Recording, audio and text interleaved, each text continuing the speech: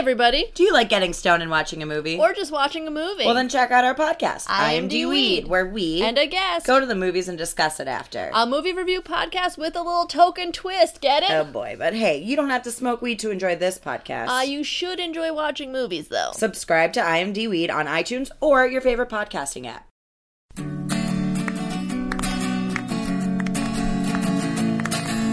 It's the Improv Session Podcast. It's the Improv Session Podcast. It's the Improv Session Podcast. It's the Improv Session Podcast with Steven Pearlstein. Improv Obsession Podcast. This start was too loud. I'm just going to start over. I'm just giving up. You just quit already? Yeah. We're done. This was fun. Thank you for your time. Hey, everyone. Welcome to the Improv Obsession Podcast. I'm your host, Steven Pearlstein. Today, on the show, very special guest, Chad Damiani. Damiani, both are acceptable. Damiani? Yeah, I like Damiani. You like Damiani? But I have family members who go Damiani. Okay. So. I'm sorry. I thought I heard Matt Mazzani. Who's a good friend of mine, but he's a big guy. He can call me whatever he wants. He just let him do whatever he wants. Yeah, he's scary strong. I'm pretty much the same with that guy. The nicest person in the world. He never heard of Yeah. one. Actually, though, just as a side note, he did choke a guy out at the Drunk History premiere. Someone had come in. This is a true story. He told me.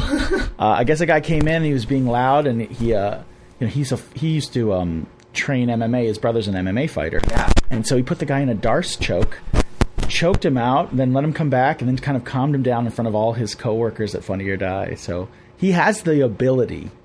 Jesus Christ. It's good to know. It's good to know. I'm terrified. I didn't know wow. I always thought he was like a big fluffy bear who would never hurt anybody. He is, but it's just inside. It's the Shrek power. Yeah, he's got his Shrek power. That's fantastic. Well, Chad, thanks for coming on the show. Oh, my pleasure. I love the podcast. We've talked about it, and I'm a fan. Thank you. That's very nice. More than a couple times you've been like, hey, I like this episode. And I'm like, hey, thanks. Really warms my heart. Positive feedback's always good. The world.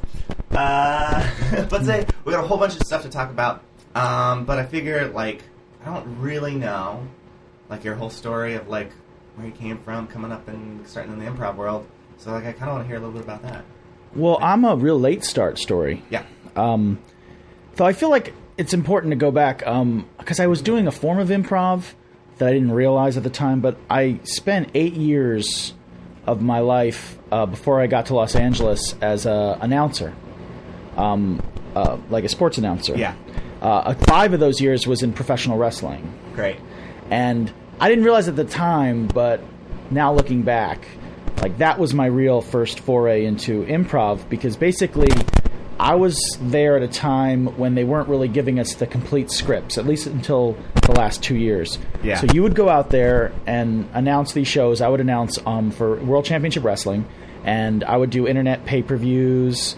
I would do direct TV, stuff like that.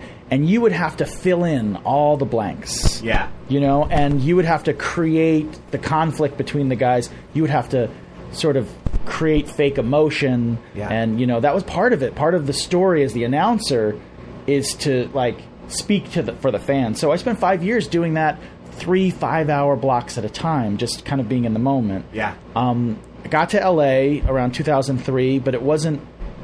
I guess I've been doing this about 6 years. It wasn't until about 6 years ago, 2009? Yeah. That I took a class. I'd never even heard of long-form improv. Hadn't heard of it.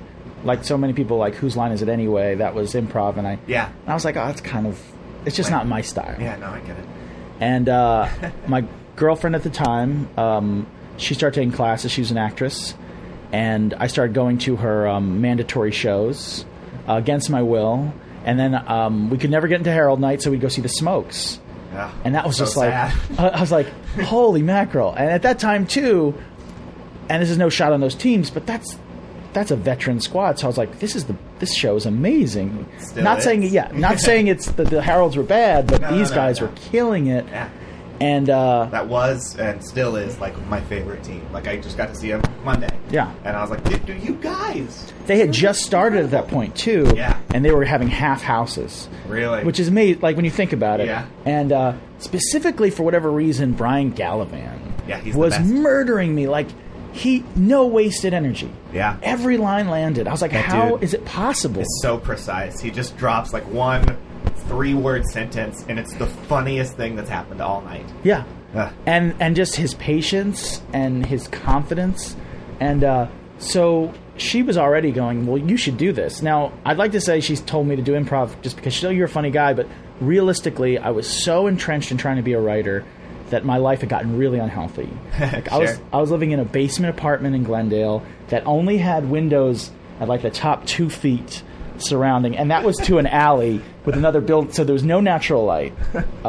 And yeah, all I would do was just work on scripts all day and try to sell reality shows, and then I had this, it was really embarrassing, I had this chaise lounger, this is right in front of a big old box TV, so no couch, so it would just be me sitting on that chair watching TV. Like, I just was never getting out, and so I started taking classes, and it wasn't love at first sight at all. When was it? Sorry, when was the first class? So you said 2009? Does that sound right? Yeah, 2009. Okay. I liked it, but it was just like, there wasn't a sense like, oh, I have to do this all the time. It was like, Yeah. oh, this is fun. I get to go out and hang out and meet some people. And that went on for like 2 years. And then I actually only reason I formed Cat Bath, which is the first group. I have an indie show called Catsby on the second and fourth Sunday that plays at the Clubhouse out here in Los Angeles. And the only reason I formed that group was because Kira, the woman I was with, she had sort of been passed over to be in a group with her classmates who eventually became Murder Cliff. And if you knew, so she was like, I don't understand. And now you look back, you're like, oh yeah. Plus, she can't sing or dance, or so I formed this group because I didn't want her to feel excluded. Yeah. With people from my class, and she dropped out in like 3 months. She was just like, she went to Stella Adler, and she was used to doing stuff like packing a suitcase for your character, like long stretches of preparation. So improv to her just didn't click. And then we started doing shows as Cat Bath, and this is sort of a sad turn on this podcast. But Kira got sick. She was diagnosed with like stage 4 pancreatic cancer. Yeah, and it was only then that we went away to Houston for 3 months, and we were trying to work things out. That when I came back, I really needed something. I needed something that wasn't this world of illness and then I just dove into improv. That became when I wasn't there caring for her or dealing with those real larger than life issues. Yeah. That's what I was doing. And I would take Beck Drysdale and Miles, and I was lucky enough to get to work with Rich Tallarico for a long stretch, and it just became consuming to me, you know, because that was the only time I felt like I didn't have all the weights of this other stuff when I was on stage or when I was practicing. Right. And it was from there that I really then it became an integral part of my life. Yeah. You know? And unfortunately she passed away. And then, too, I felt like at that point it had been so important to me through her illness that sort of I wanted it to become like a celebration of sort of our time together and life in general. Sure. And then I just started seeing everything completely different.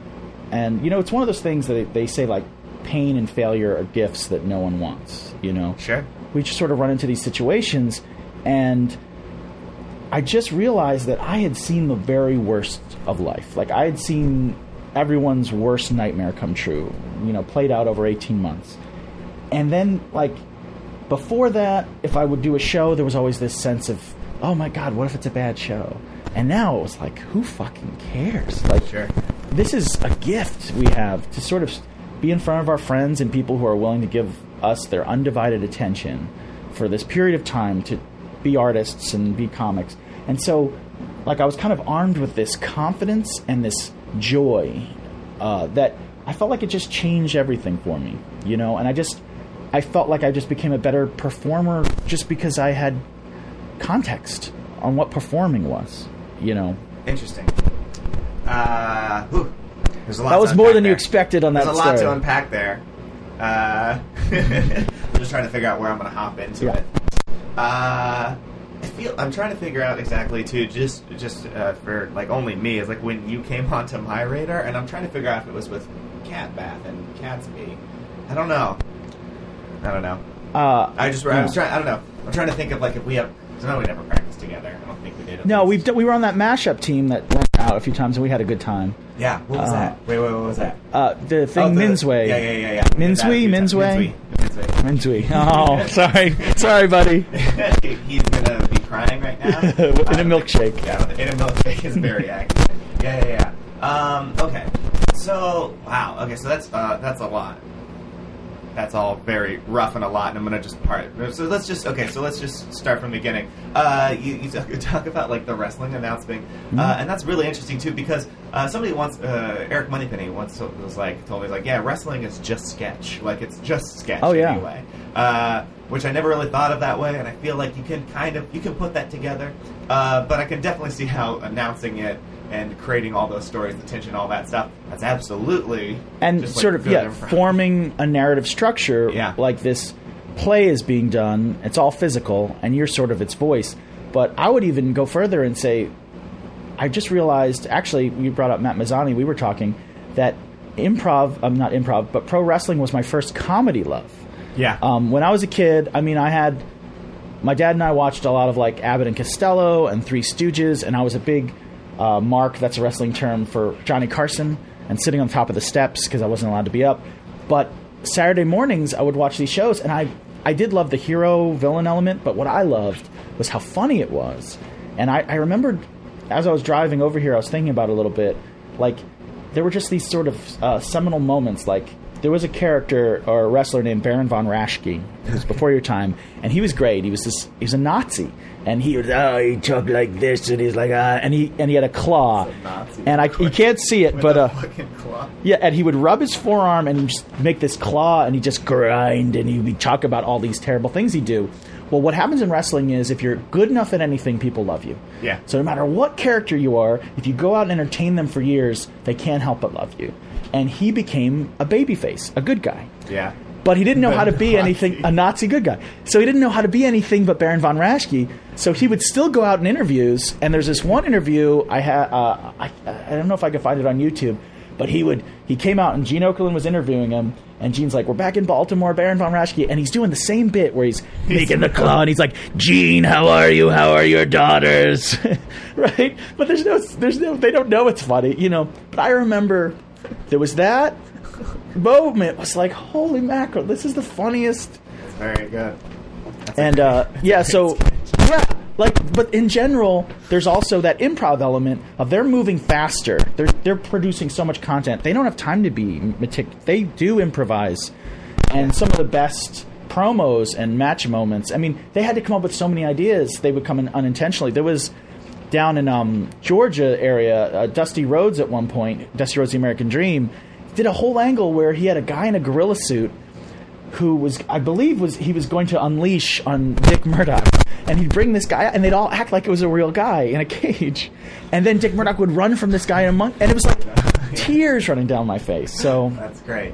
That's insanity. What a fun start. I feel like you're definitely... I've heard like a few people who are teachers and stuff, and that's kind of how they got their start somehow. A lot of teachers who became improvisers. Yeah. But you're probably the only one who's got that story. I love it. I've definitely I do know there are tons of wrestling fans. Oh, yeah, there's a lot of wrestling fans, which I never got.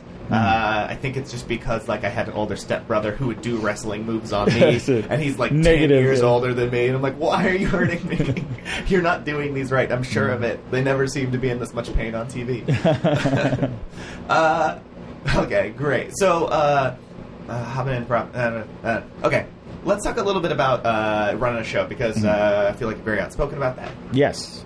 You've got this Tumblr blog. What's the address of it? Is it... I think it's a... Chad Bath Cat? Cat Bath Chad. Cat Bath Chad sounds right? Yeah. Catbathchad at tumblr.com. And that all kind of... I was running... So I have a show called Catsby that I run with Cat Bath, and that's Chris Schleicher, Tipper Newton, Ryan Hansiker, and Melinda Palomino. And it's had different iterations and different members. It started... over 4 years ago, just because they're like now, it's just crazy. There's so many shows. So many shows. I've got a show. Yeah, everyone's got a show. Back then, Crash Bar, TNT, Room 101. Yeah. And you would be excited. There was also those shows in the back of I.O., but I didn't know about those yet. Yeah. Mystic Mondays, they've been running forever. Everybody nice guys. sort of didn't like them. Yeah. I mean, not Mystic Mondays. No, not but specific. During the shows back in Back there. And, I do have an opinion on that. I just feel, for whatever Let's reason... hear that. The DCT. I think the DCT and the Loft are these amazing opportunities to have a free space. Mm-hmm. And that theater stigmatizes those two theaters, and it's sort of beaten stepchild syndrome, where who cares if you have a barn and you can get people to come in for free, why would you not be promoting and celebrating those spaces? And I feel like the reason they had that cleanse maybe like a year ago where they had all those shows is because, honestly, and it's no shot, a lot of those people who ran shows are my friends, they just didn't embrace the opportunity. They had a space. They had a weekly or monthly slot. Why not really engage people? Like, those were the shows you always go to, and people just wouldn't show up. Teams would just not show up. It was so frustrating. But I feel like, as a showrunner, if you don't have respect for your show, and you also don't let people know that show matters to you, you are going to be shit on. It was, that was a weird time at those shows. I remember firmly believing it's impossible to have a good show at the DCT. Because I had never done one, and what a weird barometer. I tried so hard, and it's like, it's something about that. It was like the laughs get eaten up, and it always felt like it was like a way bigger stage than it needed to be, but also very shallow. There's always something about it. But yeah, I know what you mean. That the tone of the shows at that time too were very come and sometimes the teams would be late, sometimes they wouldn't really care, or the host teams or just well, teams that's that a are big all playing that don't show up. That would drive me crazy. Happened just the other night, just last night. It blows my mind. I was like, what are you doing? It's only going to get worse because, as we make improv programs more accessible, which is great. As we make them as it widens out and So what do you mean more accessible? More teams can get up, more... I think there's more classes. I feel like the curriculum in general at a lot of places is very... it soft shoes you in. Yeah. Which I think is the right move. But there's a downside to it, which is you have a lot of people who come in and they're just not serious about it. Yeah. And they're like, you don't even need a fucking amp to start an improv. At least a garage band needs to plug in a guitar. They need to invest. Yeah. They have to invest just a little. You have to sit around for 5 seconds with your friends and come up with a play on words that is your name. Yeah. And but that's part of growth.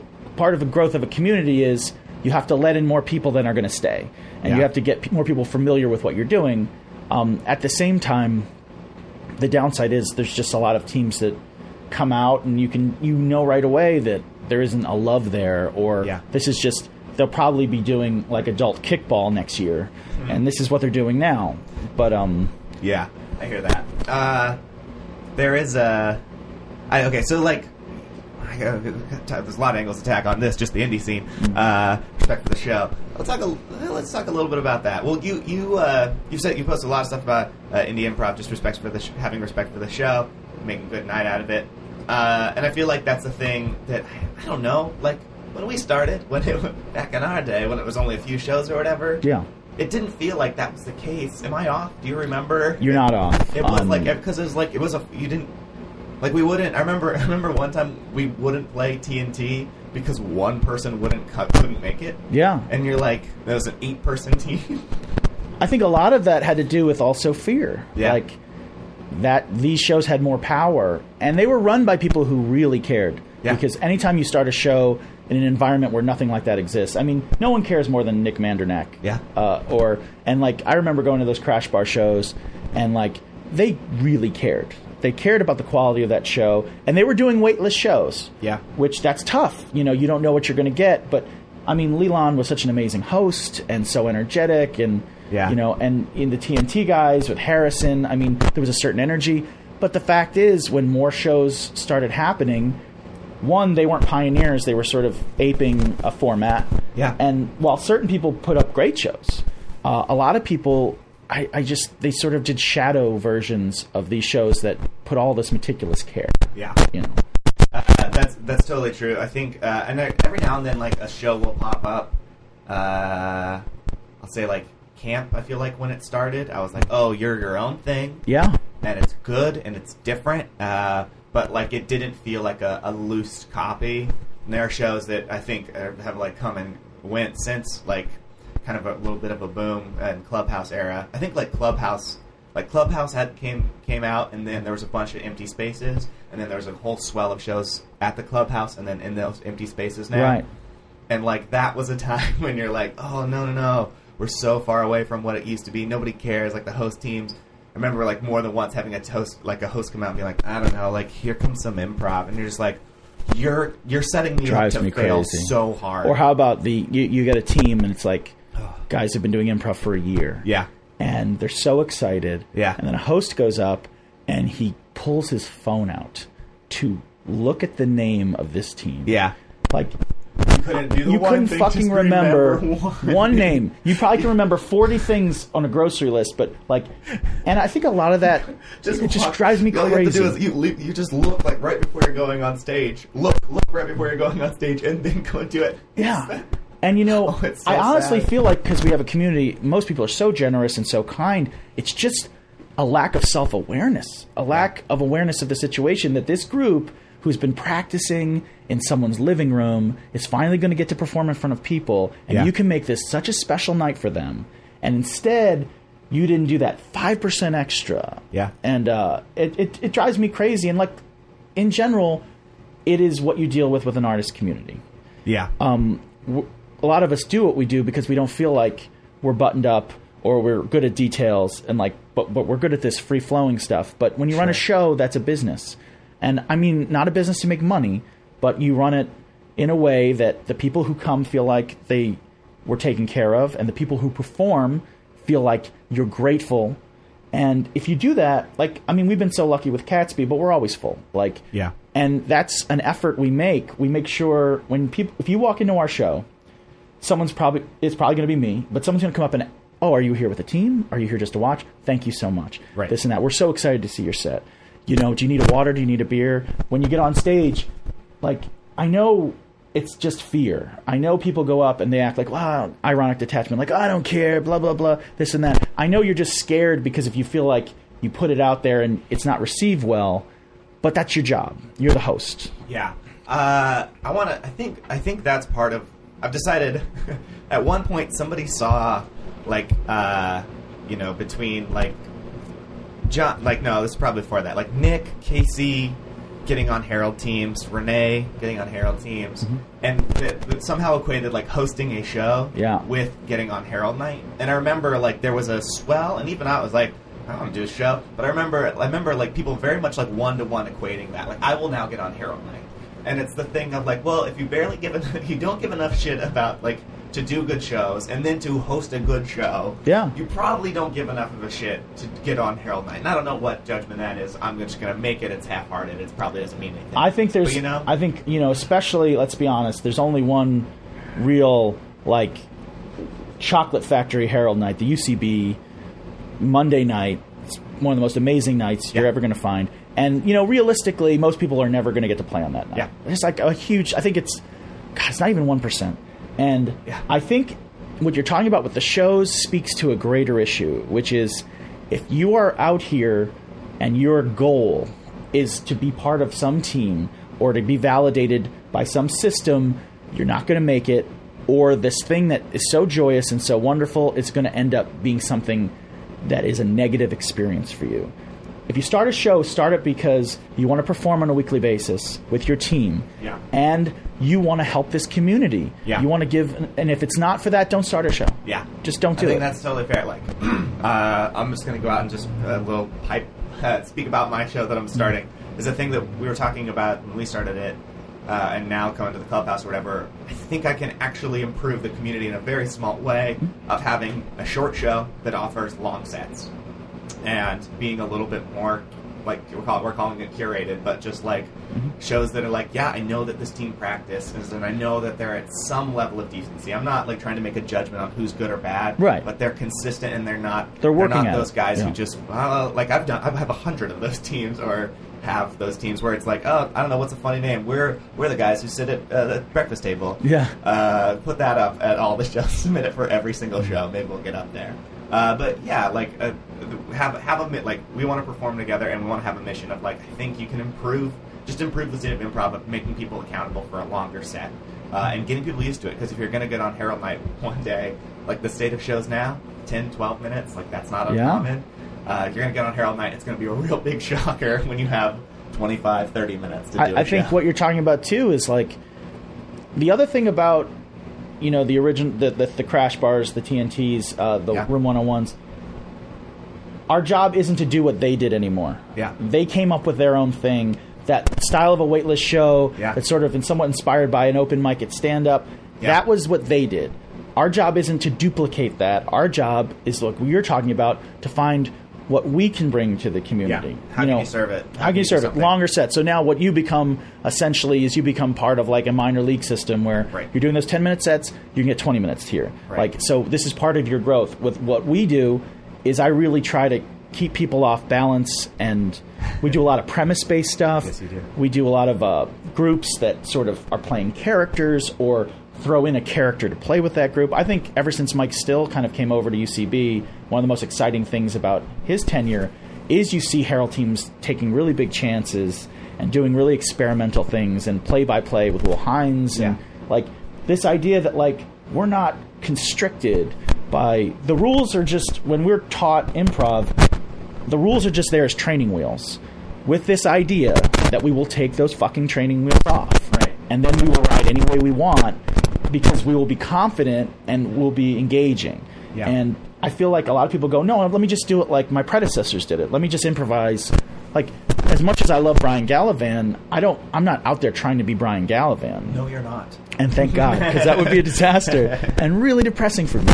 I'm trying to figure out the way I want to improvise, or the way I can sort of subvert maybe the rules, but in a way that, celebrates what we do. And as a show, we're one of the shows that has, a rotation of house teams, so that we can sort of build around and give people time to really host a block of the show and stuff like that. Or just take improvisers, I think, who are in their heads and say, one of the things, we just kind of retired it for a while, but we had this thing called Improv 099, and we get a guy like, Kevin McGeehan from Second City, or Brian O'Connell, like somebody who's a really seasoned teacher, and then take a bunch of improvisers and have them all play like socially dysfunctional improvisers. So they're up there to actually break every rule they can, with the understanding that the teacher's going to try to wrangle the show. Yeah.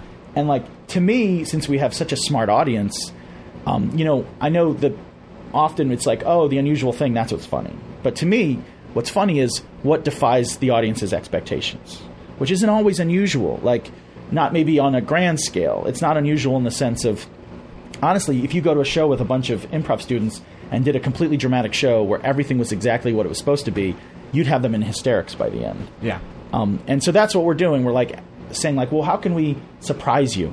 And I think we all need to do that. The form of improv, like, it's just this already sounds like wow, what happened to this podcast? It sounds too lofty already. The form of improv in itself is just like, you can kind of do whatever, and you're making it up. You're delivering novelty. Like, that's pretty much it. That's pretty much the thrill of you can improv. do anything. I like the clown philosophy of, as long as you are serving that audience, then you are succeeding. Right. And then I guess with that though, it's like the options are open, and how often are we exploring it and choosing to like play with the form? Not much. And it's probably not much. Everybody's, especially, and I think that speaks to a little bit of just like diluting the community a little bit of like so many teams, less focused practice, to a lot of shows where it's like, I don't know, like we'll just go and do a montage because it's safe and simple and whatever, and we're not playing with it and changing kind of what we can do. Well, we talked about earlier this idea of like inclusion and like people accessibility, but what comes with that too is like I said, your job is to be in danger on stage. That's my opinion. My opinion is that when I see a team that's like a 1 year, 2 year improvisers, whatever you got to do, you're just getting your reps. You're just out there trying stuff. I get it. But if you start to get in years, and I see that you're using all the training to be safe on stage, that you know exactly what to do, and you know exactly how to play this game, that audience isn't interested in seeing you show off. What an audience is interested in is seeing you go out on a ledge, take a chance, and then save yourself. Right. Like, get into trouble, and then get out of trouble. And I know so many improvisers, I would never obviously name them, who've been doing it maybe as long as you or me, who I've watched slowly but surely train themselves into a position where they can talk themselves out of any fun on stage. Yeah. And then get a laugh doing it. Yeah. But they get this muted laugh instead of, oh, I'm going to go out on this ledge. This might fail miserably, but I trust that my commitment will take me through it. Those are the teams I want to book. There is a thing to like, especially like game, straight man, whatever style. Kind of, we talk about game, or talk about maybe Miles and like a straight absurd situation. You have to describe what's happening right now. My dog here, Grizz, just got into a little bank box, and then somehow got in the bank box, which like the whole time you were talking, I'm like, he's adorable, and It's then so just cute. fell out of the bank box. Yeah, because this dog has a cone on its head. Yeah. And something to protect its neck, and it's also adorable. So like the other cone, it looks like one of those airplane neck pillows, but it's actually supposed to be a cone. But he's so bendy. They just got neutered. He can get straight to his balls, so I have to double cone him basically. Oh my god. This This is so much better video than the audio of what we're No, I think that this was is so good. much fun. I think this is good. Okay, go on. You're making a point. I totally lost what we're talking about. Well, I was talking to you about just guys talking themselves out of having a good Sure. time. Oh, yes. So we talk, and living in that, like, kind of like straight absurd or like the game-based thing, it's very easy to talk yourself out of it or not to go with things. And I think that's inherently bad and a misunderstanding of kind of improv and what the form is, of like going forward. Like, a straight man is going to straight man an unusual character, but they also have to find a way to enable it and let it happen more. And it's easy to kind of talk your way out of it, or talk yourself off the ledge. Like, this is a real implausible situation we've gotten ourselves into. Right. And I'm very guilty of being Let in the that tension. line, You're letting the tension out. It's Yeah. like, and tension is comedy. Yeah. And I think, there was this thing. I forget. I'm gonna forget where it's from, but the idea. Someone was talking about how sort of creativity is like water, and your training is the glass. So here you have creativity, which is infinite, and then you have to contain it in some way to present it. And that really struck me. I think it was a transcendental type quote. Sure. But what I took from that too is like, our job isn't to be a glass. It's like to be the Camden Aquarium. Like, to be a big enough glass that when you're watching from this, when you're an audience, that you don't know what we're going to do. Like, Yeah. I see the glass a lot. I see people go on stage, an offer is made. Yeah. Someone makes an emotional choice. Yeah. Now a game is afoot.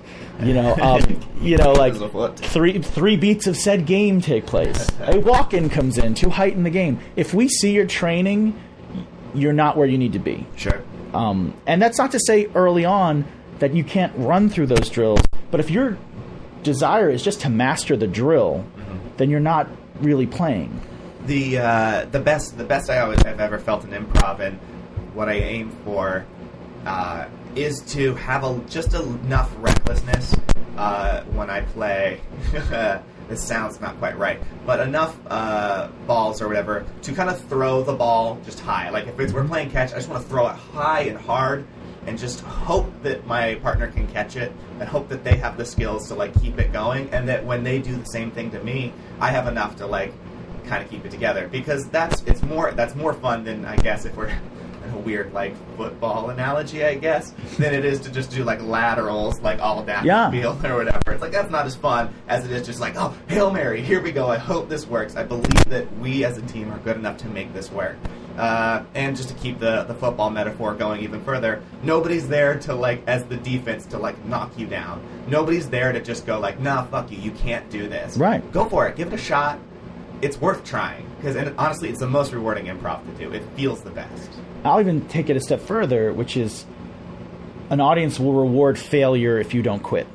Sure. Like, if an audience sees you going out And that's one of the things, as just a showrunner, I see is a lot of improvisers not understanding the element of truly connecting with an audience, truly feeling the tension of an audience, feeling their support, feeling them pull away. And, I brought up Johnny Carson earlier, and like, best laughs that guy ever got was failing. Yeah. He would go out and tell a joke, and he would feel the audience pull back from him, and then he would take it in, he'd absorb it, and then they'd die laughing. Yeah. And Louis C.K., he's the master of making a bold, offensive statement that should turn that audience against him. Yeah. And then winning them back. Yeah. And that is always going to get you a better reaction from an audience than just saying something funny or going through a series of funny movements that you're hearing the laughter, but you don't have them. Yeah. You still got 5 guys out there texting on their phone. Yeah. And people who are like, that was nice, but I'm not going to remember you guys differently than the other 4 groups. Yeah. And that is solely about connecting with them and sort of leaving an impression, Yeah. Just marinating in that for a second. Okay, switch a little. I'm just gonna switch topics like it's fine. I feel like I see you do. I've only seen you do a handful of improvs and done a handful of improvs with you. I feel like you're big. I feel like you're huge. Well, what happened with me was when I was dealing with Kira and the illness and stuff like that, I sort of became like that junkie that nothing was enough too. Like as much as the joy was there, and I just started asking myself. I'd be on these long drives. I lived out in Woodland Hills, and I'd start saying, "What do I want? What do I want to accomplish?" I'm 42. I'm not trying to get on a UCB Herald team. I have a job. Like for me, the independent scene, which is something new to people, like I'm a Ronin, like. That is my stage. Like these shows that happen, we were lucky enough to play at UCB for Crash Bar, but that's not going to be something that happens regularly or maybe ever again. So as I'm driving, I'm like, what do I want to get out of this as a performer? And I was like, what I certainly don't want to get out of it is just getting better at the things I feel like I'm already good at. Yeah. And I hated object work. When I started, just the idea of, I felt I looked dumb. Like, this isn't a plate. This is air. Like, what am I digging? This is a wood stage. But like I would feel that way, and also I write for a living. That's my job, and I feel like I'm pretty good at being clever, and I'm a good talker. And so I was like, well, why don't I work on all the things that I feel like I'm scared of? And that was physicality. And I used to be much heavier. I wasn't always athletic. I used to be 275. When I started, I was a much bigger guy. And so, and to his credit, Rich Tallarico, who was good enough, and he's one of the members of Dostoevsky, he has a whole training thing he does where he just makes you do object work ad nauseum. Every scene starts with object work.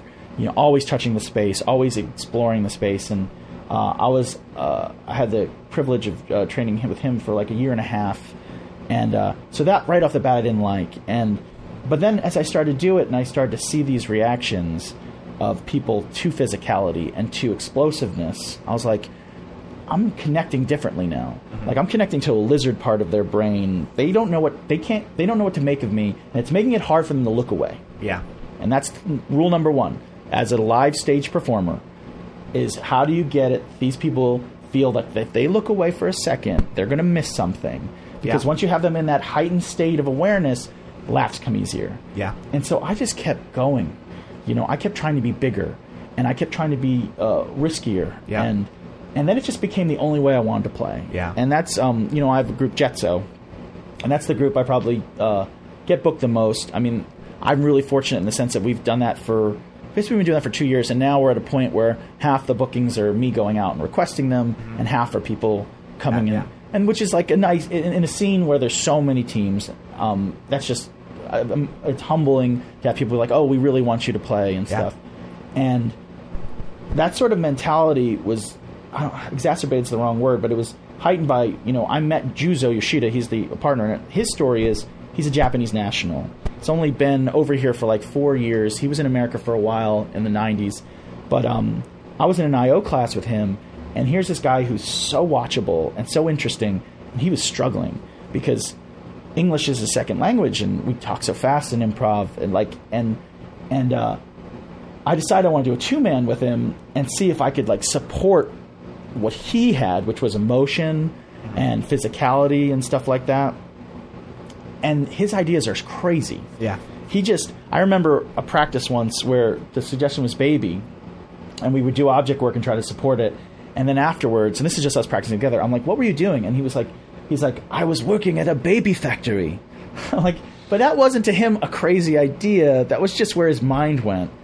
And so he and I started just, like, when you just serve your scene partner, like, your whole goal is to make them look right, which you've heard from 100 teachers. But when you truly do it, like, physicality is just a natural extension of that. Yeah. You know?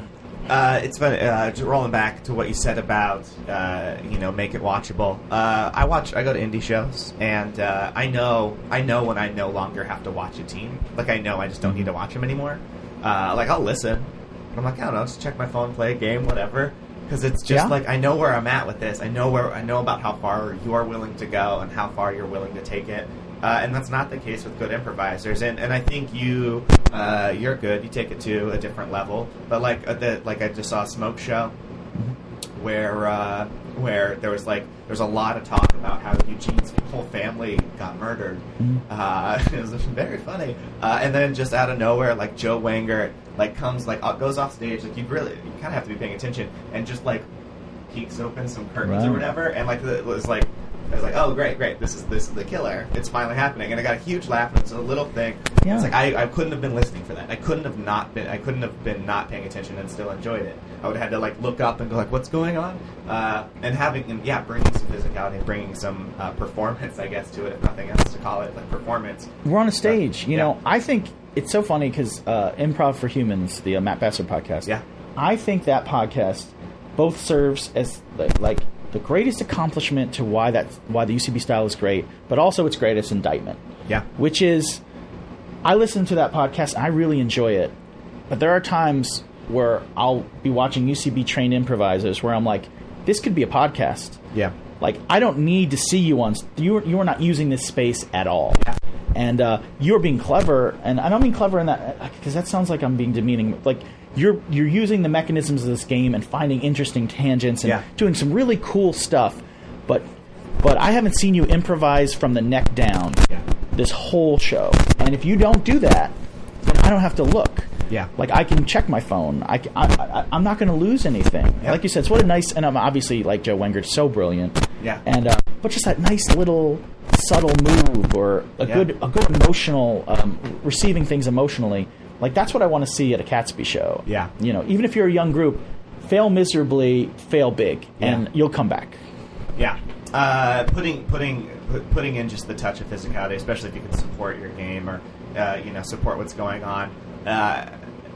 It just changes. It changes the whole dynamic of your show, and so and it prevents you from being the worst version of a UCB improviser. And that's not on them, by the way. All these programs, because I think they get because they're the biggest show in town and the most popular. I think they get a bad rap, but that's on you. Like, UCB teaches an approach to game that's great.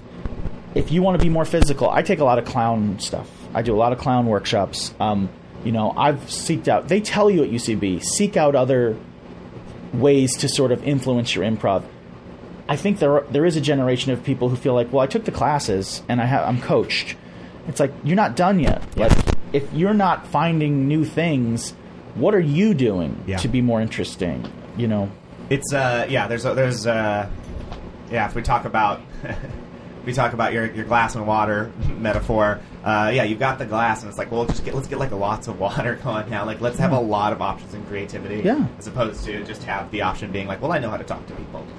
Well, that's what I definitely can do. And again, I won't name names, but name names. Well, it's just an improviser told me that they had a Sunday where they would like be in 4 coaching sessions in a row. Was that me? It might have been. But no, I know who it is and they were like, oh my God, it's just my favorite day. It's so much fun. Yeah. And I'm like, that's not what when you train as an athlete, when you train as a dancer, those dancers might be like, I'm doing what I love, but their legs hurt. Yeah. They're sweating. Like, if you go through a coaching session and have gotten nothing but pats on the back and then you've wasted your money. Like, what chances did you take in that session? Yeah. How did you push and see what you could get out of people in your group and support in different ways, even if it meant like that was a disaster? Yeah. I always feel cheated if I end a class or a workshop, and at one point I haven't gone too far. Yeah. And pushed too much. Yeah. And I see sometimes, because I do a lot of these things, I'll see other people look like, oh, that's terrible. Like, there's a look like, oh, he really got his ass handed to him. And I'm like, great. Now I know. The best day. Yeah, that's the best day ever. But there is that, I think in general with improv, the feeling of like, it is the most supportive community. These people are great. But like, that doesn't mean we don't have to push ourselves. Yeah. That doesn't mean we don't have to go uncomfortable places so we can sit in them on stage. You know, that's what matters. Yeah, I agree. I want to touch on one more thing that you said about doing physicality, and then I want to roll back to coaching. Okay, so physicality. I think I totally agree with that. But to me, and this is just because I've been doing it lately, that a bad thing, a very bad thing, is sacrificing improv game chops for pure physicality or pure like energy or whatever. I feel like I see that it can happen. It's rare, but I see it happen, and I'm like, oh God, you've lost me, and it's real quick, and it's hard to come back from. That sense of play it spirals out of control. Yeah. And a lot of it comes, I think, too, from how you approach physicality. Yeah. Like, me as an improviser now, like, I try to, and it's not always successful, but like, how can you start with your environment and your body first? Do you know what I mean? Like, as opposed to, I have this idea, and then this is how my body reacts to it, or this is how I can show it physically. How, when you receive like an initiation or a line, you take it in physically. I think when I see that happen, there's a couple groups I like that I've seen sort of spiral into that place you're talking about, where it seems reckless in a way that the audience doesn't matter anymore. Yeah. And that's that relationship thing. Yeah. And I think a lot of it comes from they don't start in a place where the physicality is integral to the game. Yeah. It just becomes, you got to earn it. There has to be. I talked a little bit about this before with a person I do two-man improv, Brandon. And you guys are great, wonderfully physical. I've seen a bunch of shows. It's yeah. very nice, and we're good at it. And we're, not to be like we're good at it. We know we can do that. But I know at a certain point too, we've talked about this. Like we just relied on it, and we do like something big and physical or whatever. And it's like, well, cool. The audience hated it because there's just no fucking reason for that to happen. Right. They just watched me, and they're like, yeah, why would anybody do, even in the craziest world, why would anybody do what just happened? We're not laughing.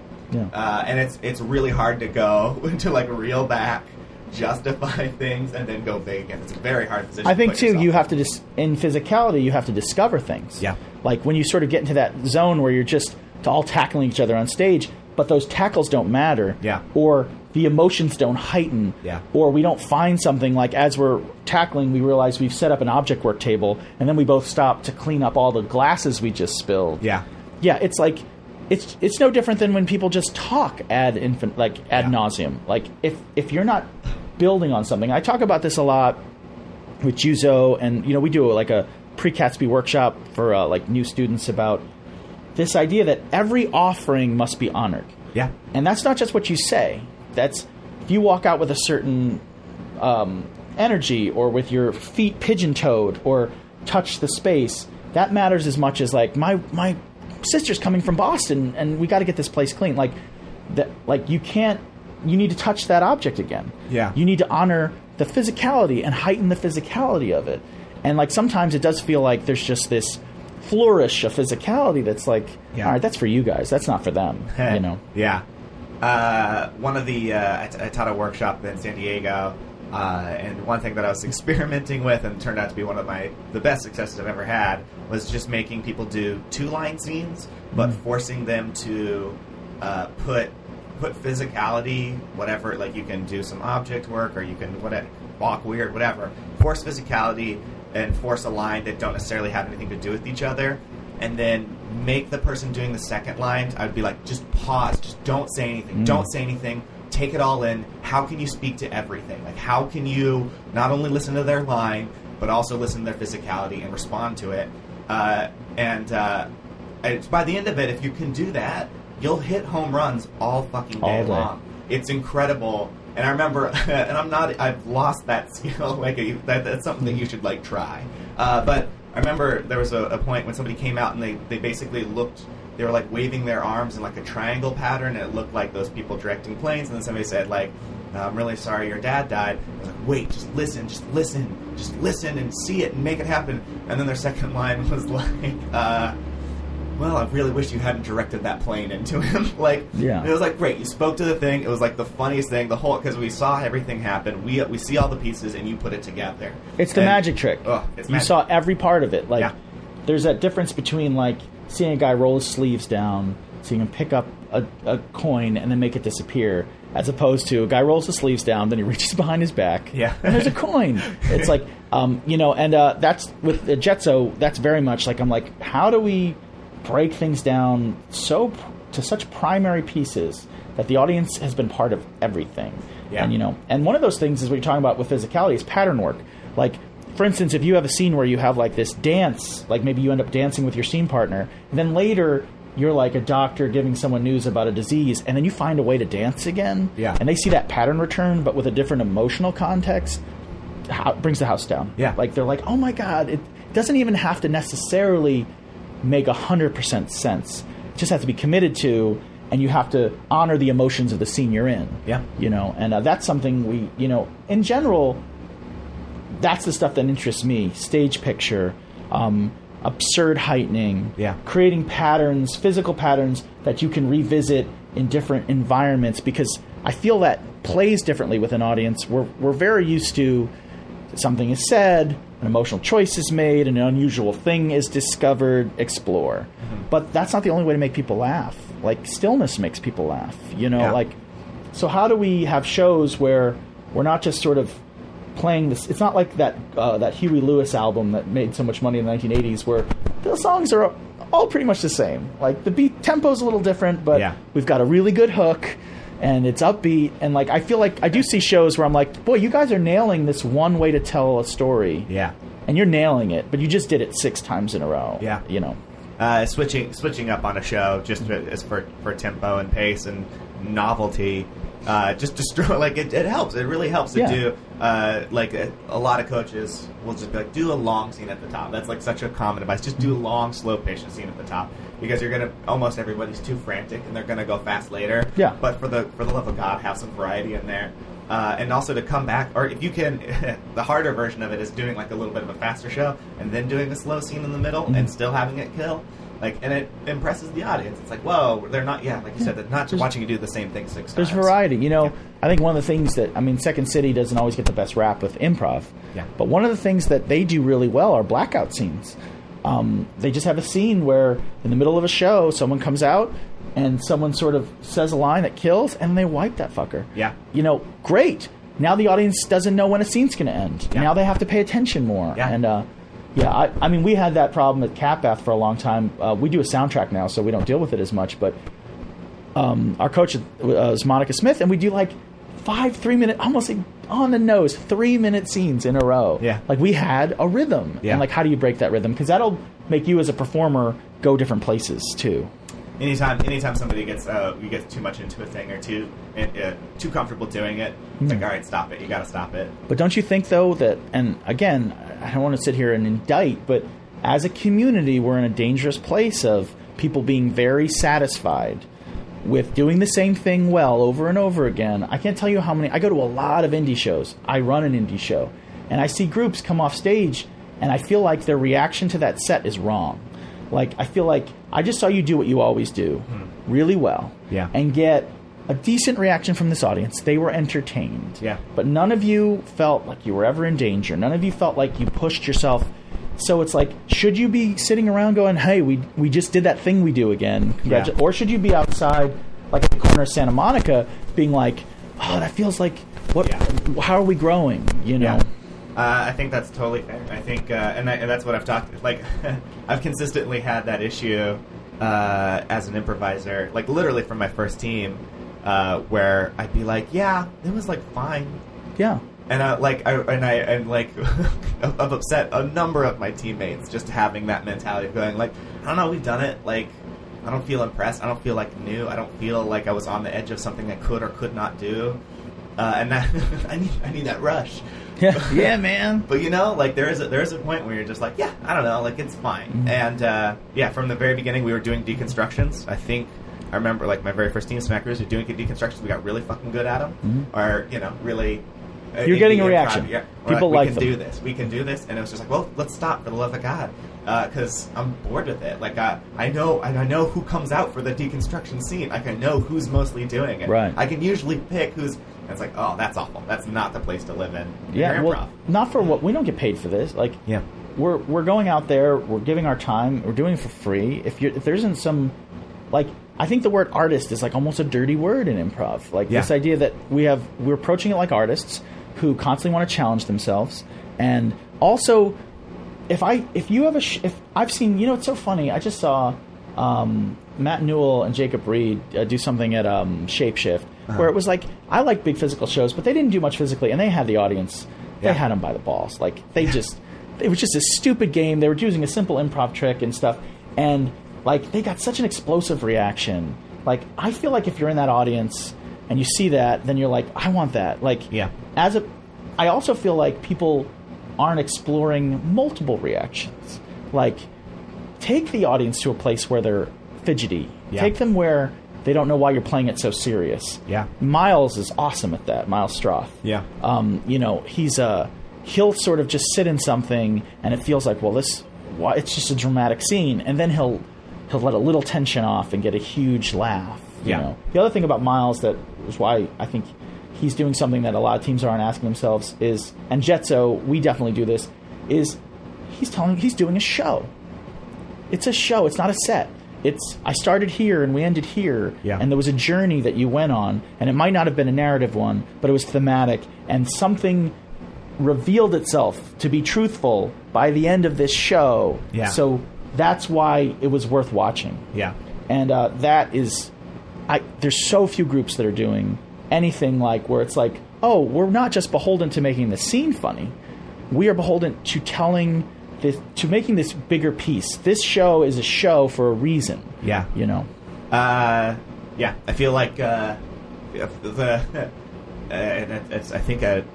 the community, it's the short sets, but it's also the thing of like, there's a little bit of a mentality of exchanging hours for when will I get on my Herald team. It's like, well, I put in the hours, and I kind of did funny shows, and it's like, yeah, I've seen you do, and I can think of like a dozen teams at least that I'm like, oh god, like, yeah, you're kind of funny, and you clearly are like, I'm just changing in my hours. It's like, but just do change. Like, you got to be a better improviser.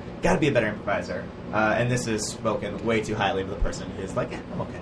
Well, no, I mean, I think it's fair because we're also audiences. Yeah. And like, I'm certainly not coming at this saying like, look where I am. Yeah. You should be doing what I'm doing. What I'm saying is, I run a show. I sit in an audience.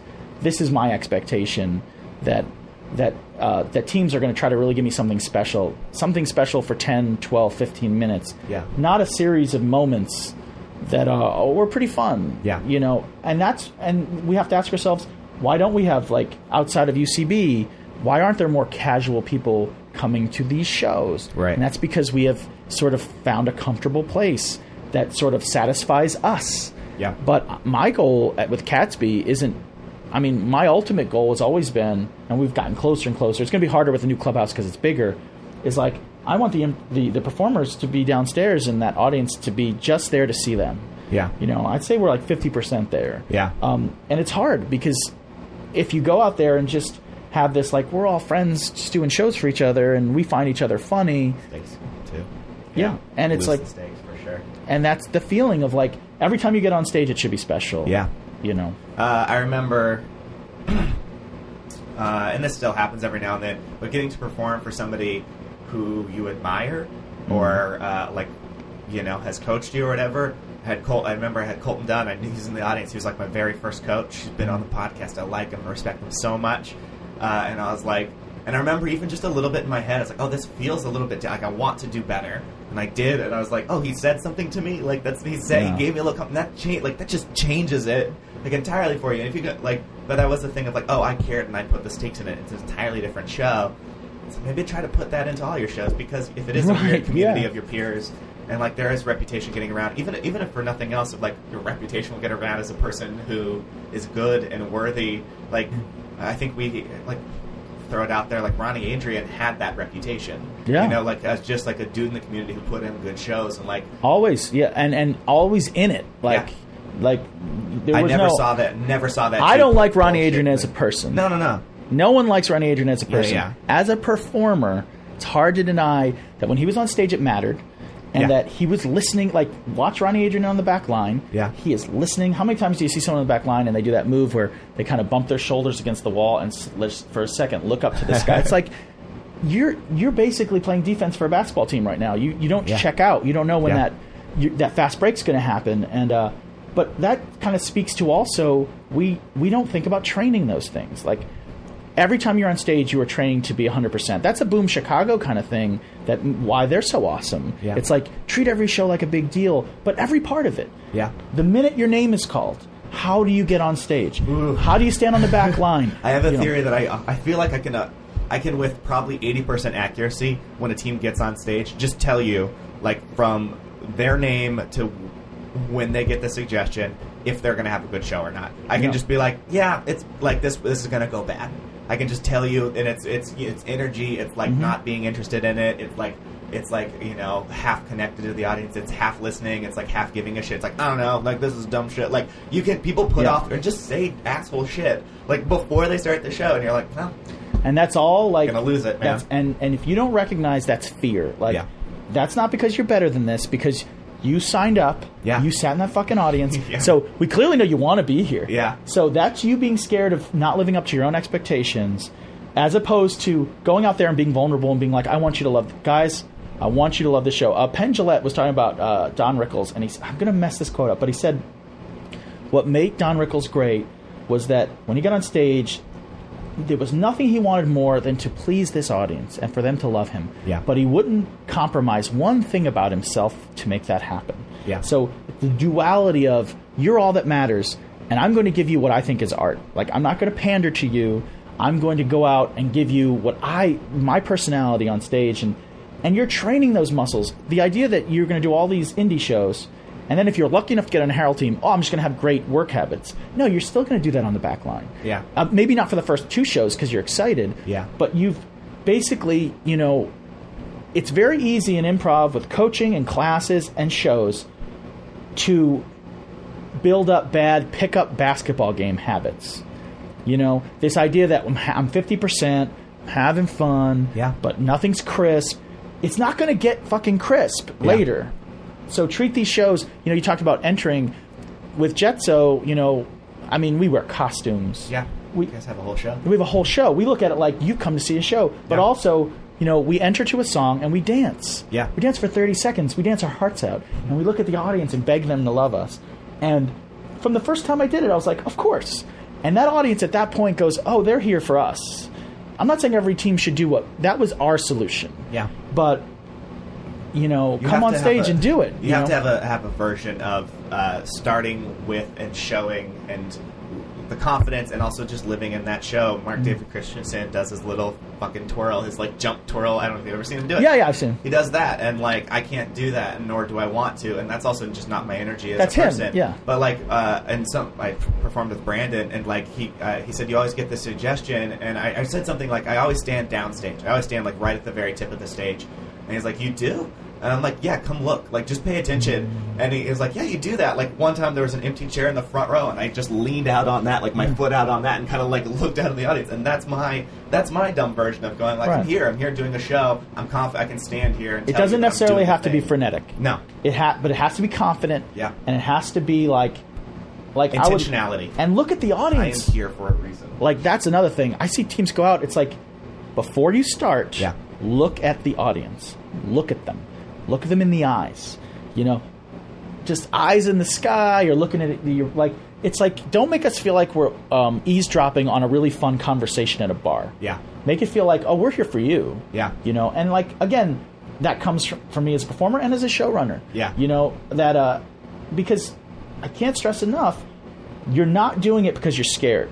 I'm not like calling you out like a chicken shit. I'm saying recognize as a performer that fear is a major inhibitor to being a good performer, and that everything you do, especially a good improviser. Oh my god! Especially, and it'll show up not just in your scenes, not just in how you commit. It'll show up when you enter the stage, when you exit the stage, how you interact with people. That was another thing. That exit and I think that's important too. Just being able, that exit bad or whatever. The shoulders go down. Yeah. It's like you're still on stage. I do that. I've started doing this recently, but I just do the reverse. If I go to the very front of the stage and kind of like bow, thank you, whatever, and I don't need I kind of feel weird at like you say, it's artist is a dirty word in this community. I don't want to like do a full bow and be like, you're welcome for my performance. But if you committed to it, but I want to be out there and just be like, I did this. I came out and I stand by everything I did. And it's hard, even if you don't, it sucks to like walk around after the show and be like, I don't know, if somebody says something nice to you, like, that show sucked, I'm an asshole. But also, which I'm very guilty of. I apologize to everyone.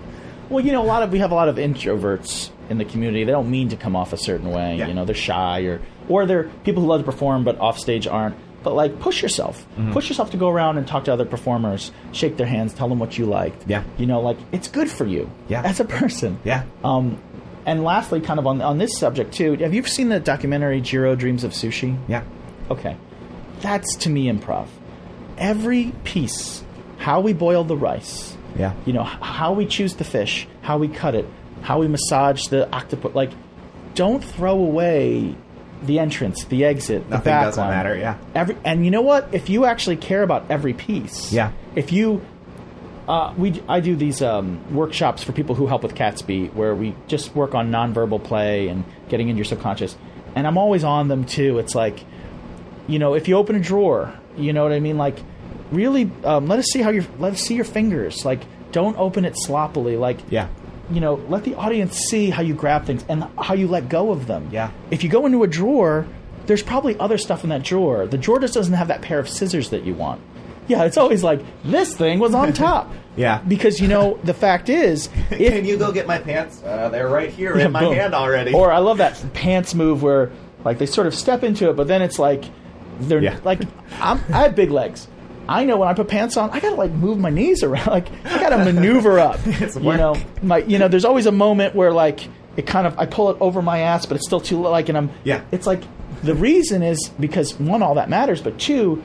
there's discoveries every step of the way. Yeah, there is. If there's a drawer and you have to sift through it, there's some part of your mind that's like telling you there's other stuff in that drawer, and 2 minutes later in that scene, you're like, oh, yeah, no, I and you know where that thing is, or you're like, oh, there's a menu for Panda Express, and we saw you touch that menu. Well, you didn't know what it was. Yeah. And it's like that Jiro thing. It's like, make everything matter. Yeah. That's what slow play is. It gets that bad rap of like, oh, it's just people sitting around fishing and talking. Like, that's not slow play. Slow play is you make a meal of everything. Yeah. Everything. You hear something and you react emotionally to it. It doesn't even have to look slow. Yeah. It just has to be meticulous, That's one thing, and that was transitions nice into coaching. One thing that I do when I was coaching, that would come up every now and again. I'm just like, hey, just so you know, you edited a scene.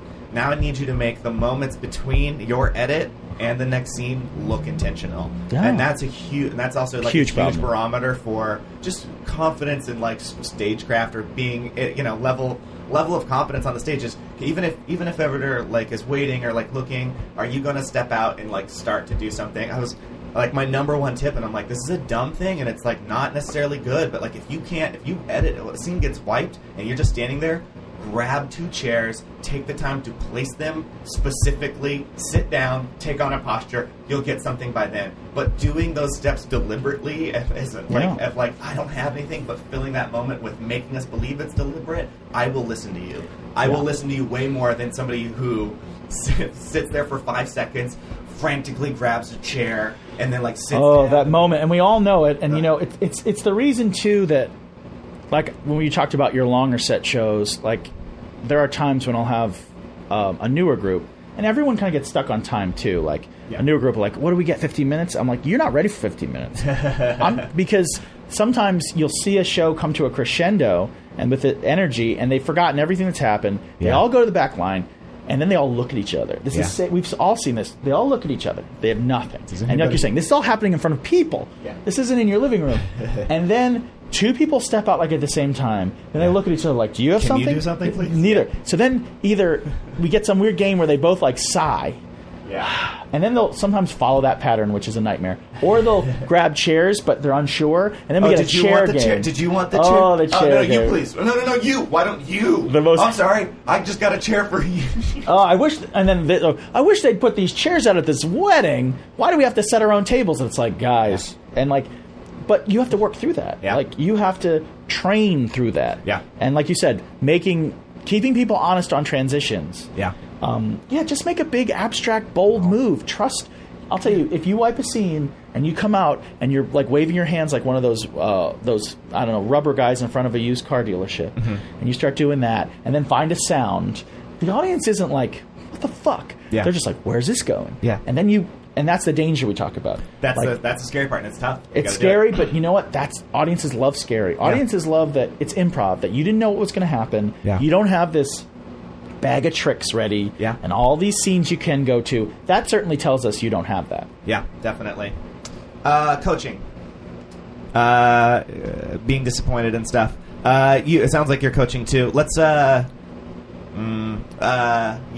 Well, I'm just to be clear, because where I'm at too is I feel like there's certain things that I've been doing right for a while. Okay. I feel like, and again, I have so much more to learn. I'm privileged enough. There's a guy who does, Wet the Hippo. Have you seen him perform? But that's run by a guy named John Gilkey, former Cirque du Soleil performer. I think he still holds the record as like the longest running Cirque du Soleil. He's created characters for Cirque du Soleil. He's like a real treasure to have sort of hidden, like we have here. We have all these masters just hidden in the hills.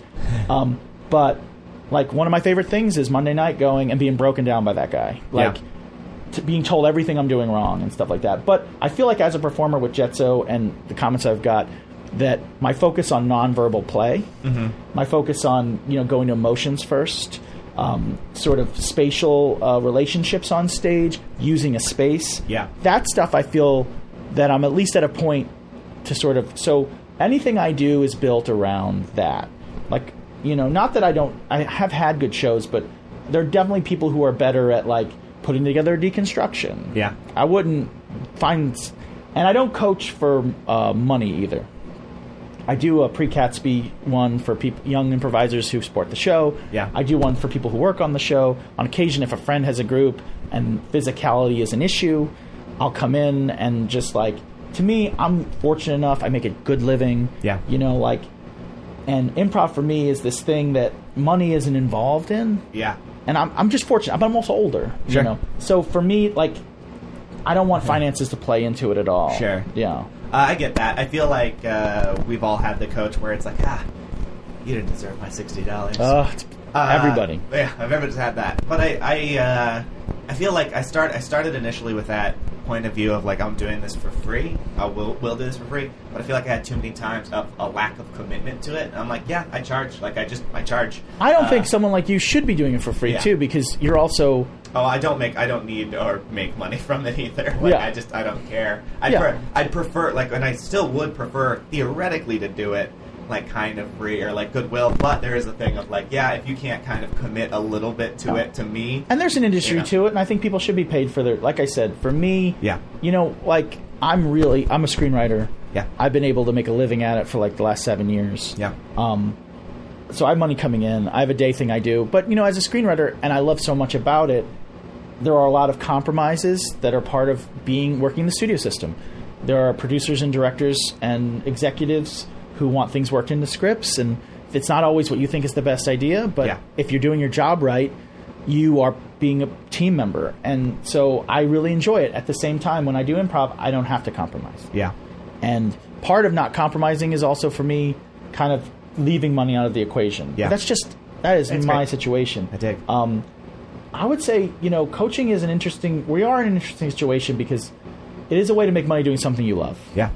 And I do feel, look, there's a bunch of assholes out there with really shitty tattoos because someone had to learn to put ink on an arm. Yeah.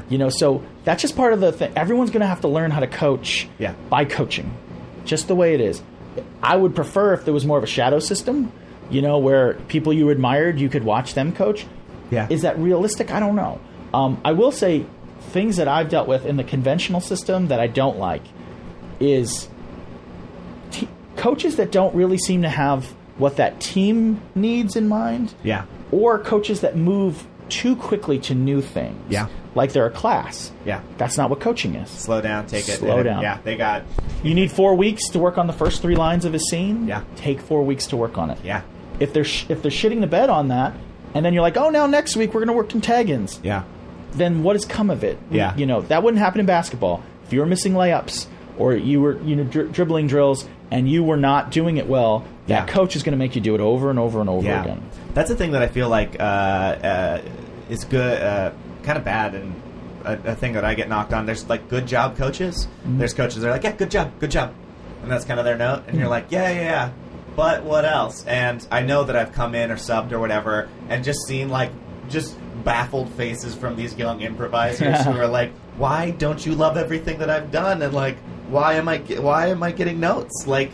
And that's such a, and we talked a little bit about this before. It's like you should love getting challenged in your practice. Like if if it's something that you thought you were always good at, whatever, and like, hey, you're having an off day, that's one thing, sure. But like if somebody it's like, I don't know, take a note, like find out more, find out what they think. I think there's balance to be had, and I was just reading, I forget the book I was reading, but.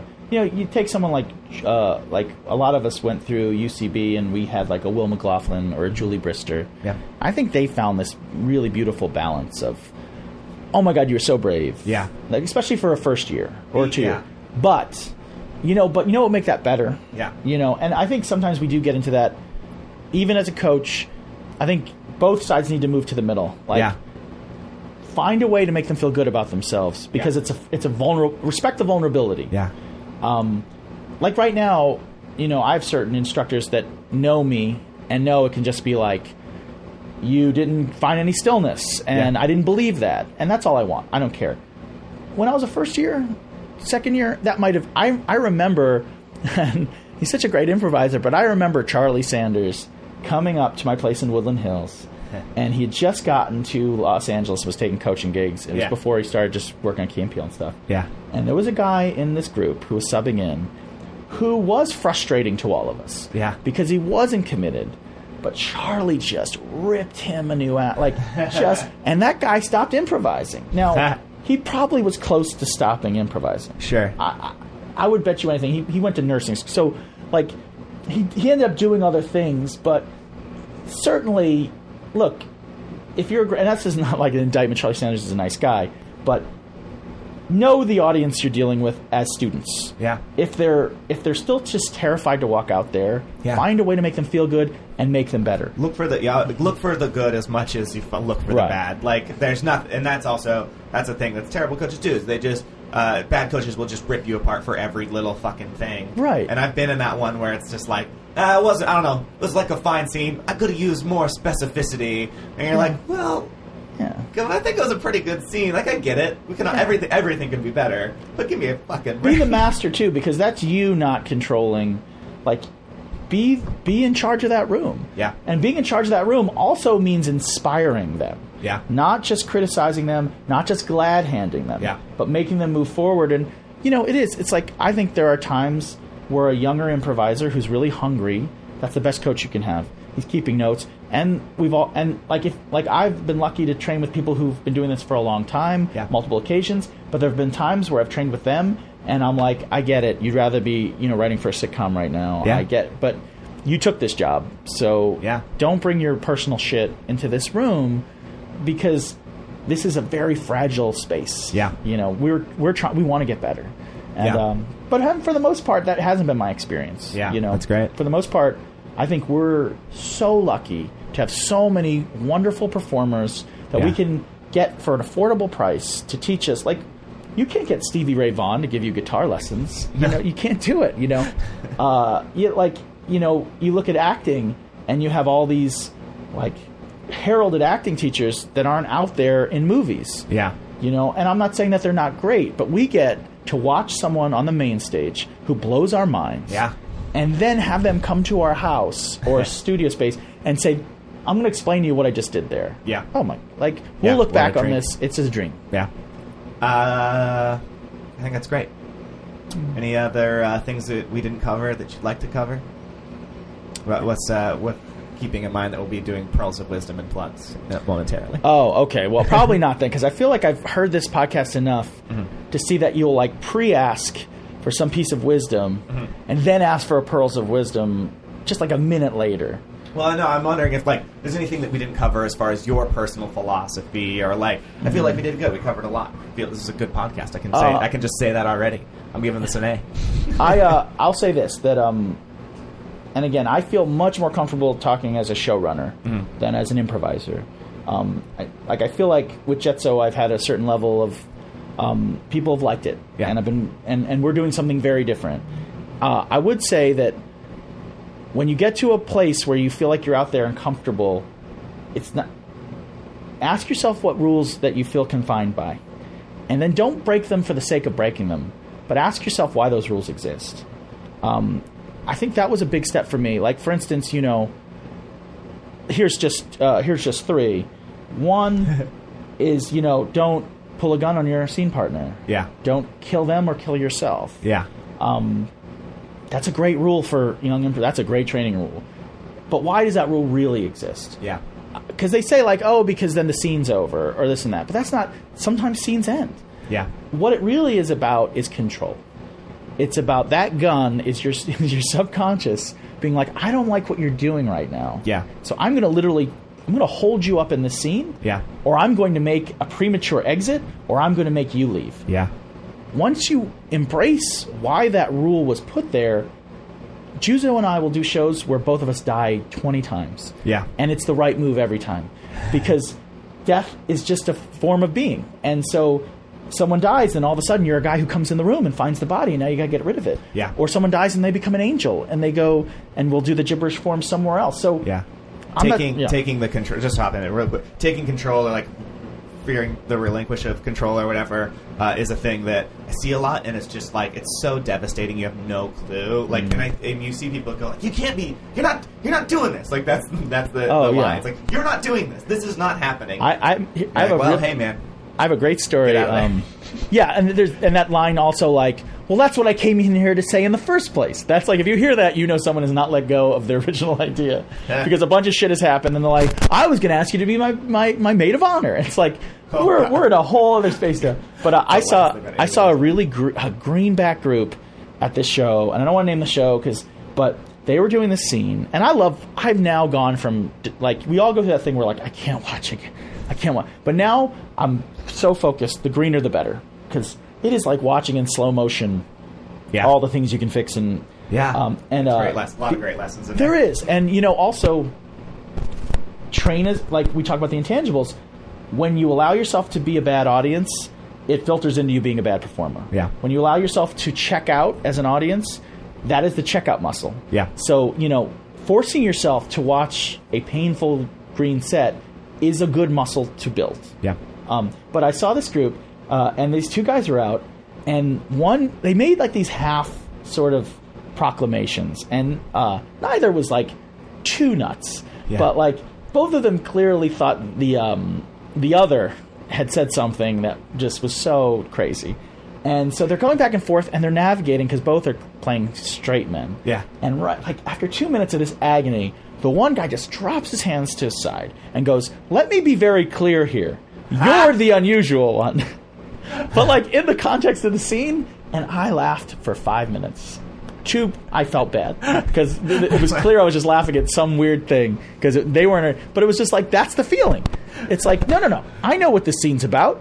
You're wrong. I've seen that before. This was very early on. I remember somebody going. I don't know I don't even remember what the label was, but it was like a "you always blank." Yeah. And the person went, No. You don't get to decide what I always do. Now anyway. It's so funny because like good for you. I would love to get a group together. I love these stories because I saw sometimes you see a greenback group's like sort of mishap turn into the best laugh ever. And I was at a show at the Loft, and this guy was directing traffic, so it was a wipe, and he's pointing at guys and like just like stuff you can't do, and he's like, so he does it, and he pulls chairs out and he gets people to sit in them, and like he pulls other guys, and then he's like a mariachi, and like he's got these guys with him, and he's like, "Excuse me, ma'am." He's like, "I heard it was your anniversary. I've come to sing you a song." And the girl goes, "No, thank you." And the place went. Chris Schleicher and Cat Beth does that to me all the time. Yeah. I'll do some like really. And here's another thing. Yeah. A good denial. Yeah, hey. Subverts expectation for an audience to. It's a dangerous line to walk, but sometimes if it's you just trust like, each other, yeah, sometimes there's just a world, and you're like, no. Juzo will misname me all the time, but just recently, Chris, I did this thing where I was like doing all this object work, and I was cooking food, and he just came out and goes, "Stop making burgers." And I never break. And it just was great. Like, he had so disrespected my open, but that's great. The audience, so there's another one. Yeah. When are denials wrong? Like, obviously we want to support worlds. Yeah. We want to support realities. But sometimes, I mean, Juzo, partly because sometimes he doesn't know what I'm doing, but partly, like, I'll come out with a very clear physicality, and he won't know what's going on. And instead of just letting me figure it out, like the other day I came out as a samurai, and he was like, "Charlie Chaplin." Yeah. And then I was just I just grew, and then the audience, so understand that if you have trust, a denial can be great. And I'd say lastly, the idea that you can't interact with an audience, you can't look at an audience. A lot of that's done because it's used to take tension out of a scene. Or you look at an audience and go like, "Hey guys, I don't take this that seriously, so you hating me doesn't even matter." Yeah. But if you look at them earnestly and and express your feelings, sometimes it's the most powerful thing you can do on stage. I don't think you should aim to be meta or necessarily pandering or I guess pandering isn't the right word. Speaking to the audience in your scenes, but that's a powerful tool to have in your belt and just whip it out every now and again, because nothing will please the audience more. The classic version being of something falling around you, or somebody making a loud noise and acknowledging it. That gets a huge reaction. And the same thing for if the audience is kind of aware of something off or wrong, and you can kind of speak to the audience about it. They love it. They're like, "Thank God," because improv is meta. In a way, you start this show by going "What do you want to show about?" So they're already a part of it. They're a crucial part of it. Yeah. And I would also say don't get stuck in this idea that Del Close and this is what we're doing. People have been improvising forever, hundreds of years. There's Commedia dell'arte. They just had characters, and they would go, and they do it in gibberish, and they would feed off that audience. And if you choose, Juzo and I often choose to more of a clown technique to look at an audience. And we just did our show. The Crash Bar was nice enough to have us, and Juzo. I was doing a Jetso show, and Juzo was playing an abused housewife, and I was just abusing him, and we were really creating tension. And I kept calling him garbage in that gibberish way that we do. And he just looked at the audience, and he's like, "Am I garbage?" And women were like, "No." And that's a choice of a style. That's a stylistic choice for a set. Oh yeah, he's great. So I guess it's not about aiming for anything. It's sometimes a show will be in this old style of that Shakespearean style or the Commedia dell'arte, where it's you're party to that. You are a party to this crime. Yeah. Somebody, I can't remember who said this, but a lot of times you'll be defined by in any art by what you can't do. Mm-hmm. And I think that's kind of the same thing. It's I like that. Can I talk to the audience? If I can't, then I'm not that improviser. You kind of put yourself in a box. So what can't you do? I think is a good question to ask yourself. I started doing musical improv. Just I can't do this. It's I guess I do musical improv now. It's well, cool. At least I know I can do that with some semblance of confidence. Right. That's great. Live in that world a lot. That's what I think. Pearls of Wisdom, Pearls of Wisdom. So this is something I've heard. Classic segment of the show. I gotta say that. Classic. So classic. He's a note, feedback, advice, something you heard that you liked that had an impact. I've been thinking about this because I always feel you let down when someone doesn't have a good Pearls of Wisdom. I don't feel let down. I understand that it's tough to come up with it at the last minute. So my quote is not from a teacher, but from a relationship counselor. Okay. So Kira, the woman who got me into improv, we had a little rough patch, and we were fighting all the time, and she finally talked me into going to this relationship counselor. Yeah. And I went in armed to the teeth, and I just laid out every argument. and this is what she was doing wrong, and this is why her lateness upset me, and this and that. And it was like, just, I used to talk for a living. Yeah. And this guy, who later turned out to be a bit of a sham, but this was a brilliant thing he told me. He was like, wow. He goes, that's a compelling argument you've made. Like, all that stuff makes total sense to me. He goes, I can't right now see a way to poke a hole in it. And I was like, exactly. And he said, how's that working out for you? And such a dickhead. Right. That's funny. But, I think in improv, we get sometimes this indignation, a scene should go this way. Yeah. Or, obviously, the offering here, the thing that got the biggest laugh, and it's like, it doesn't matter if you're right. Yeah. Like, get that out of your head. Yeah. Be present and support. Just support blindly everything that happens, and you will have good shows. Even if that's all you ever did was just go out and whatever someone did, you just wanted to support it, you'd be fine. Yeah. Control giving it up, coming over to the other side. Even if you don't believe in it, that's powerful and it works. And gotta do it more. Well, that was great. Chen, what's plugs? Anything you want to share with the world? Plugs. Well, most of the shows I do outside of... Well, Catsby is the second and fourth Sunday. Right now, the Clubhouse is in a transition. Yeah. But whenever that... we might do a show, but most likely we'll come back in September. Mm-hmm. I'm really proud of this show. Yeah. It's 3 hours long. It's in blocks, about an hour a piece, so you can come and go as you please. And it's curated. We do a lot of premise-based improv. We do stuff that you're not going to see anywhere else. We also take groups that perform everywhere and then add something. I've actually been talking to Scott Davis for your group. Sticks Martin. Yeah. So when those groups come in, we find a way to get them a little off balance. Yeah. We also have a feature right now. Well, we have groups we've created, like Essence, which is an all-female black group. And then we have Yellow Fever, all-female Asian American group. So it's like you're going to see things you never see, and we always have at least one surprise. Yeah. So please come if you can. And also, I would say with Jetso, we perform a lot. We're like you guys, like Brandon and Steven. We're fortunate in the sense that we probably get to get out like 10 times a month. Yeah. We have a Facebook presence, Jetso, so Jetso Improv. So please come out. We bring musicians, and we always do a really complete show. So those would be my 2 plugs. That's great. Well, Chad, thank you so much for being on the show. This was super fun. Yeah. Good. It was fun.